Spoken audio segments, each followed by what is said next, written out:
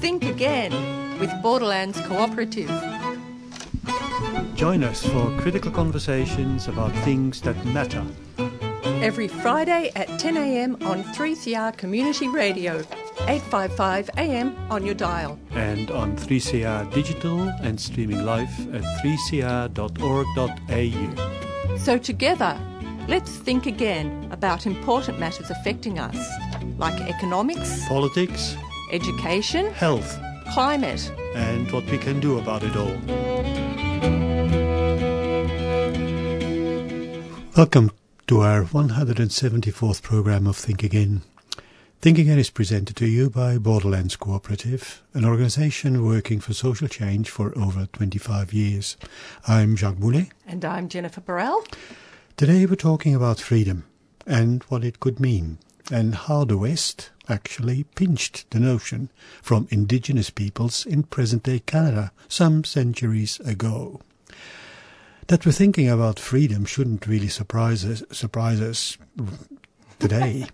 During the second half of the pandemic, numerous references to freedom were made, and how we were losing freedom here in Victoria because of dictator Dan's lockdowns and the other limitations he imposed on us. Free citizens presumably living in a democracy.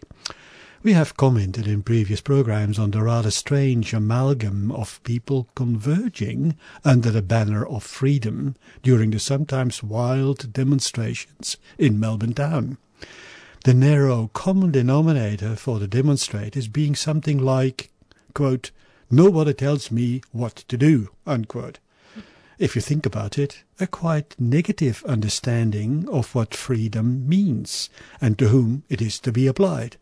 Yeah, and internationally we do hear the word freedom thrown around a lot, usually associated with democracy and protests with people holding up banners too. That's right, and democracy being something that presumably characterizes the Western world, a superior and enlightened system that all nations should take on, and if they don't, we can then call them autocratic or authoritarian, and hence backward or primitive. That's right. Thanks for that introduction, Jacques. But what do we really mean by freedom? And are we really free anyway? And in what senses are we free? We being who live in supposed democracies. So if you're living in a country where you could be thrown in jail or tortured or killed just for criticising or opposing the government or the rulers, of course the concept's pretty clear. Well, you could be free if you could speak out or act without fear of such things then happening to you. Yeah, so that's pretty straightforward as far as that goes. Or look at what's happening in Iran at the moment with women being harassed and incarcerated and tortured merely for not wearing their hijab in a way that satisfies the morality police under the country's clerical rule. In their protests, in the women's protests and other people protesting, it's pretty clear what's meant by freedom. Freedom of dress, movement, freedom of movement and expression without penalty of harassment, jail, torture or even being murdered. In contrast, we, in the West, have evolved this presumably democratic system in which you can freely say what you want. For example, you can call the Premier Dictator Dan and threatening to hang him on a mock gallows, which you drive around in a free demonstration, practicing freedom and democracy. But let's look a little bit more critical at this, presumably Western story. We're using presumably a lot, don't we? But that's why we're calling this program Think Again. So let's look at it a bit more critically, because it has become clear that the West did really have some help with the invention of both freedom and democracy. Indeed, looking at some of our Western ideas of freedom, Western thinkers borrowed quite freely from indigenous ideas of freedom or liberty during the Enlightenment period from the 1600s onwards. That was the time in which our ideas of democracy and freedom presumably have been germinating. Yeah, I think it's really interesting that Western Enlightenment thinking about politics and about society was inspired by Indigenous ways of living and organising, especially given how European thought has been used to trumpet the supposed superiority of Western ways over Indigenous ways for hundreds of years, including justifying the invasion of other countries like Australia. The Enlightenment refers to the time when Western political, philosophical and scientific thought was seen to be blossoming, breaking the shackles of tradition, religion and control by the church and the nobility. And it is really still looked on that way. Triumphal stories of Western superiority often hark back to this period. Yeah, I think I've heard Tony Abbott even do that. Yes, he did. He did. So it might surprise people to know how much the opening up of thought and discussion about social arrangements was actually inspired by Indigenous peoples, particularly living in what is now known as Quebec and Nova Scotia in Canada. David Graeber and David Wengrow talk about this in their book, The Dawn of Everything. And they tell how the Europeans called New France, they tell how the area, the Europeans called New France, was inhabited by speakers of Montagnais, Naskapi, Algonquian and Iroquoian languages. And these indigenous inhabitants were fishers, foresters, hunters, horticulturalists, and further inland were the Wendat, people who grew maize, squash or pumpkins and beans around fortified towns. Towns rather than, as we usually are meant to believe, living in ferocious bands of wild Indians, which we mistakenly called them. But they were on the wrong continent. The explorers were on the wrong continent. That's right, and we still call them that way. Yeah, that's right. So how convenient to depict Indigenous people that way. And like I suggested, it justifies a lot of things being done by Westerners, really. That's right. So anyway, there were accounts by missionaries at the time describe societies in which no one, this is Indigenous societies, in which no one had the power to tell others what to do or to control others' behaviour. An idea so alien to the invading Europeans at the time that it scandalised the Jesuit missionaries. Indigenous leaders were required then to have really highly developed skills in debate, discussion and persuasion. And apparently their powers of argumentation were really very sophisticated.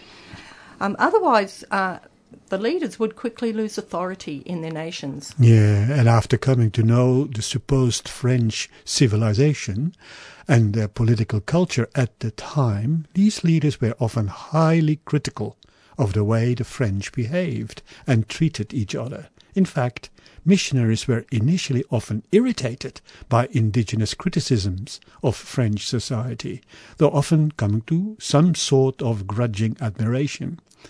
In relation to freedom, it was pretty much agreed on all sides that Native Americans lived in generally free societies, and that Europeans didn't. The criticism by indigenous people was often quite biting. For example, to quote Graeber and Wengrow, and I quote, "In the considered opinion of the Montagnais Naskapi, the French were little better than slaves, living in constant terror of their superiors." So the Jesuits noted that Wendat statesmen couldn't compel anyone to do anything they didn't want to do. Even it sounds strange to us, Jacques. So according to one account by Jesuit Father Lallemant, quote, "I do not believe that there is any people on earth freer than they, and less able to allow the subjection of their wills to any power whatever. So much so that fathers here have no control over their children, or captains over their subjects, or the law of the country over any of them," unquote. Oh, sorry, that's not the end of the quote. "There is no punishment which is inflicted on the guilty, and no criminal who is not sure that his life and his property are in no danger," unquote. And while being quite critical of such freedom, Father Lallemant did concede that the system worked pretty well. It worked pretty well in preserving justice and peace. And that was from a start of not being able to even imagine at all how this could work. And this is what really fascinated European intellectuals of the time, and they loved reading these. There were quite a few of these accounts of Indigenous society. And it really took hold of the imagination of European intellectuals at the time of the Enlightenment. And with the new possibilities of how societies might be organised, and this novel idea of freedom, which was foreign to Europe at the time, this novel idea of freedom is lived by Indigenous peoples. So what has freedom come to mean in the West? For us, after a few more centuries of evolving democracy as we have come to know it. Generally, freedom is understood as having the ability to act or change without constraint, or to possess the power and resources to fulfill one's purposes unhindered. Freedom is often associated with personal liberty and autonomy in the sense of giving oneself their own laws and with having rights and the civil liberties with which to exercise those rights without undue interference by the state. The kinds of political freedom that are often discussed include freedom of assembly or association, freedom of choice and of speech, and of course, as we are too often reminded of bearing arms. Yeah, especially in the US. That's correct. In philosophy and religion, freedom is sometimes associated with free will, without undue or unjust constraints of that will, such as enslavement. It is an idea closely tied with the concept of negative liberty. That means constraints on state authority to limit or constrain the freedom and rights of the individual citizen. So, as in the current Iran situation? Yeah, that's right. But also the freedom of Assange to share the secrets of international political manipulations of so-called democratic governments. And on that note, let's hear from what was Charcoal Club with Cry Freedom. There you go.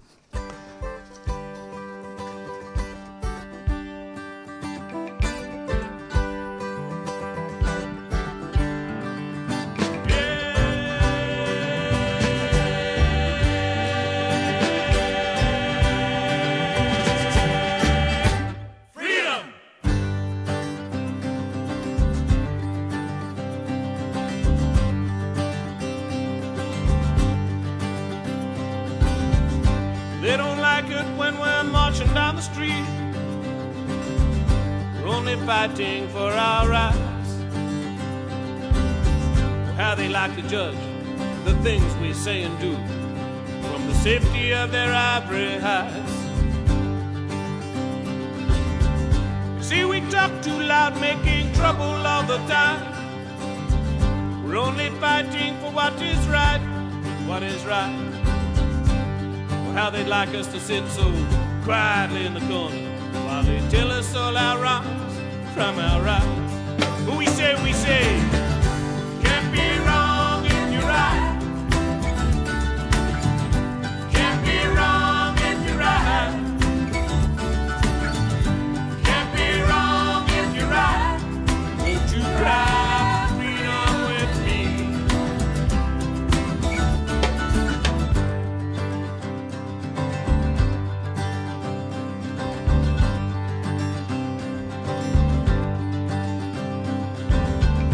Met a man with time in his eyes. He was so tired all the time, but he laughed at life as he picked up his flag and he said, gonna fight for the world just one more time. Choices come your way when you're marching down the street. Come to the crossroads of your life. Follow your heart and follow your feet. Sometimes you gotta stand, sometimes you gotta fight. Yeah, can't be wrong if you're right. Can't be wrong if you're right.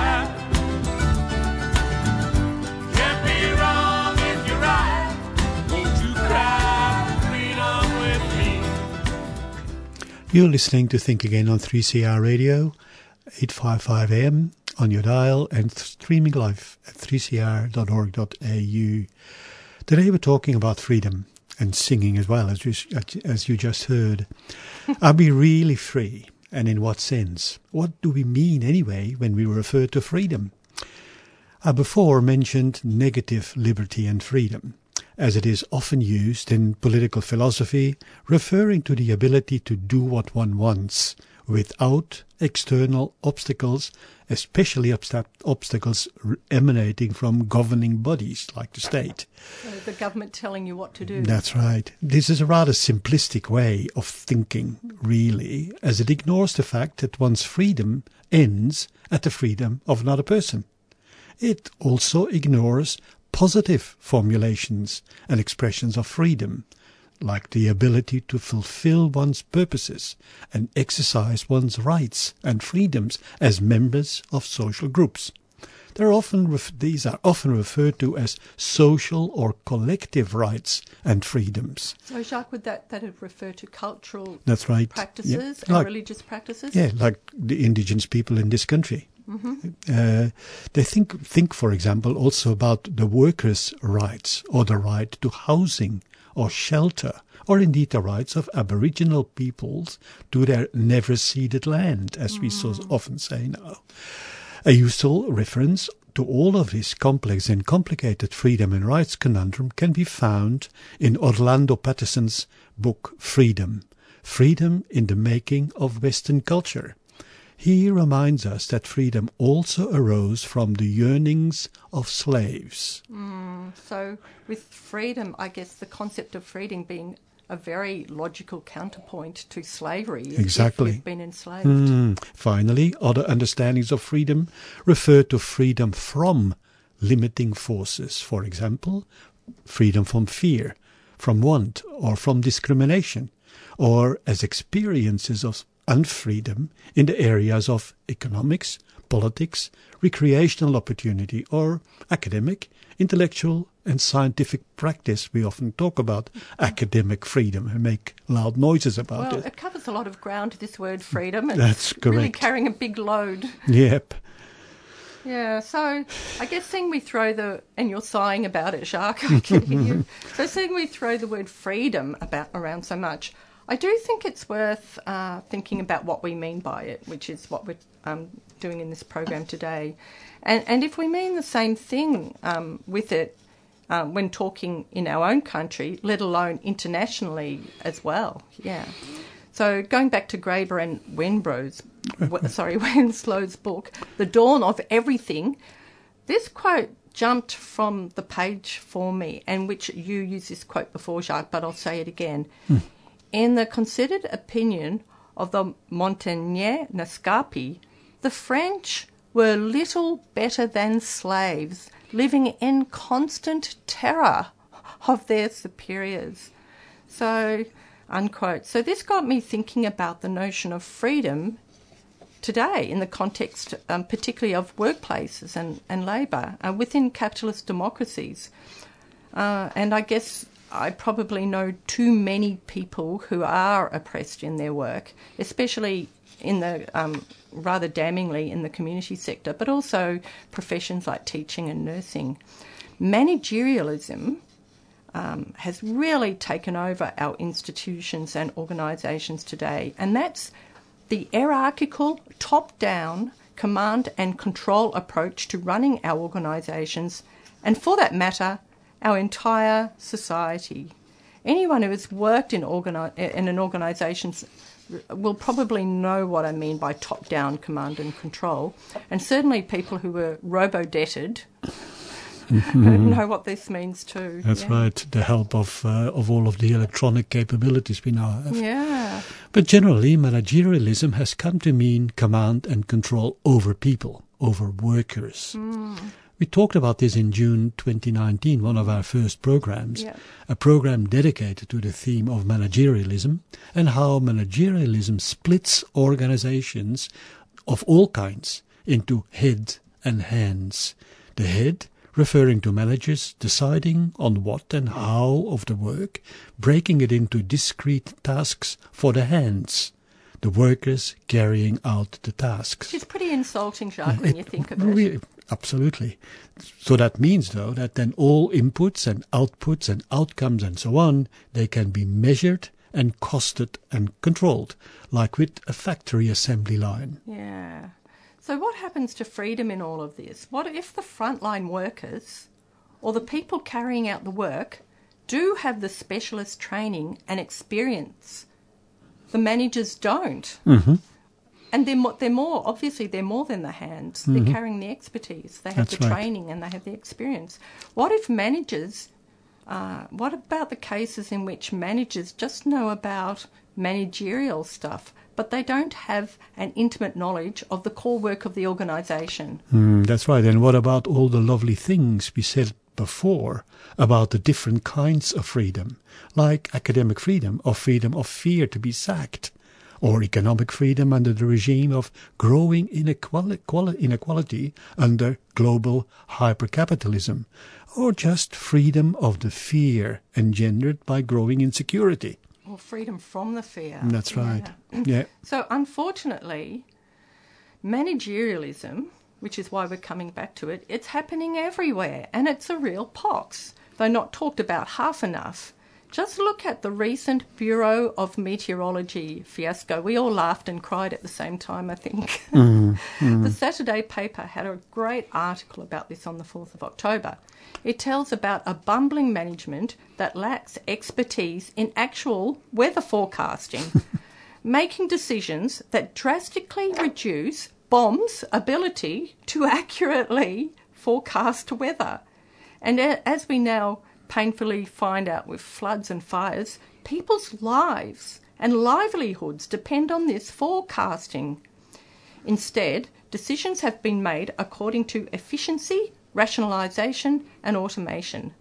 Then famously, BOM launched its rebranding during the devastating floods in the eastern states.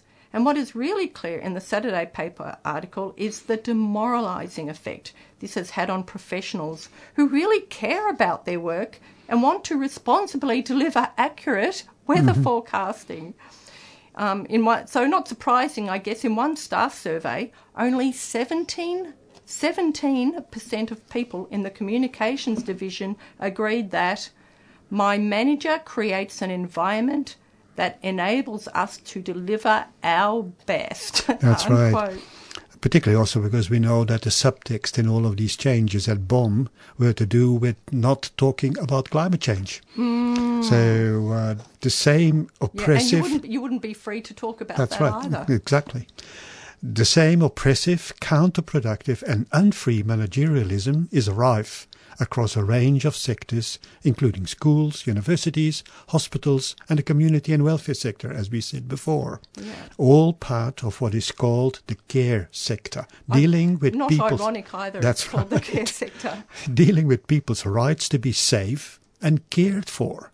So professionals focus on supporting the people who need their support day in, day out, at the front line, often despite the machinations of disconnected management that often lacks the expertise to make careful, intelligent decisions, all under the managerialist assumption that the top manager knows best, because they sit at the top of the pyramid, and I won't quote Qantas.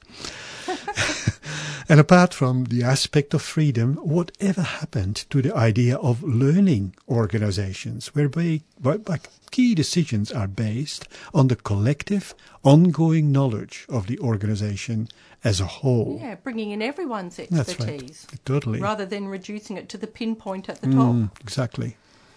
Yeah, and I guess when so many workers are subject to oppressive, whimsical management, and when they're required to carry out orders going against their best expert and ethical judgment, and they do this in exchange for a wage to live, one has to wonder, are they really free? That's right. So it is quite important to link freedom with wage justice. As opposed to wage slavery, wherein you are coerced in order to live. In that regard, the International Trade Union Confederation is soon to have their global conference in Melbourne, as also the previous program talked about. They are focusing on building wage justice around the globe, responding to crises of climate, technology and public health, and defending democracy, something well worth following up on. But before ending this program about freedom, some further extensions about where certain understandings of freedom may lead to. Despite Labour's improved emissions target, Australia still sits at a dismal 55th out of 63 nations in the annual carbon emissions list. This is the price of our previous governments claiming Australia's freedom and sovereignty to emit global warming causing substances. Yeah, that's right. Sorry, Jacques. That's going to the idea of freedom. That's right. Being the freedom of a nation to do what it likes. Exactly. To enslave people, to abuse human rights, That's to emit carbon emissions. Exactly. And remember Howard and Morrison's dictum that we decide who we're letting into this country, leaving us the freedom to illegally incarcerate asylum seekers. And many Australian demonstrators and public commentators also claimed the freedom to actually, if you think about it, the freedom to get COVID. And to spread COVID. And to pass and to give it to others. That's right, and to pass it on to others, refusing all pandemic restrictions. So a lot of work about our obligations and responsibilities remains doing to eventually be free. Yeah, and when reflecting that my freedom may be your unfreedom, the key, of course, is that we are all interconnected in a living web of life and within living systems. None of us really exists in isolation, as is expressed in the famous phrase, none of us are free until all of us are free. Just the only community announcement we would like to make is the International Trade Union Confederation, of which Australians Sharon Burrow is still the chair till after the conference. And we're great admirers of hers, aren't we, Jacques? Absolutely. Is happening in Melbourne by the end of this year. Thanks for listening to Think Again on 3CR Community Radio and supporting our program. If you want to send us a message, please email borders@borderlands.org.au. Our past programs are available on podcast and your favorite platform and via the 3CR website at 3cr.org.au. Meanwhile, please enjoy Milkumana by King Stingray.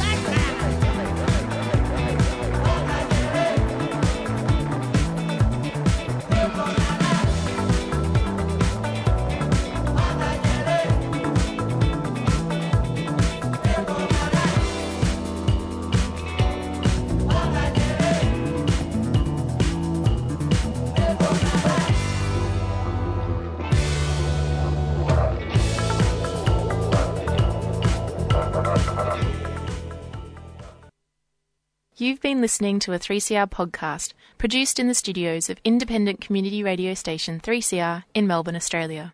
For more information, go to allthews.3cr.org.au.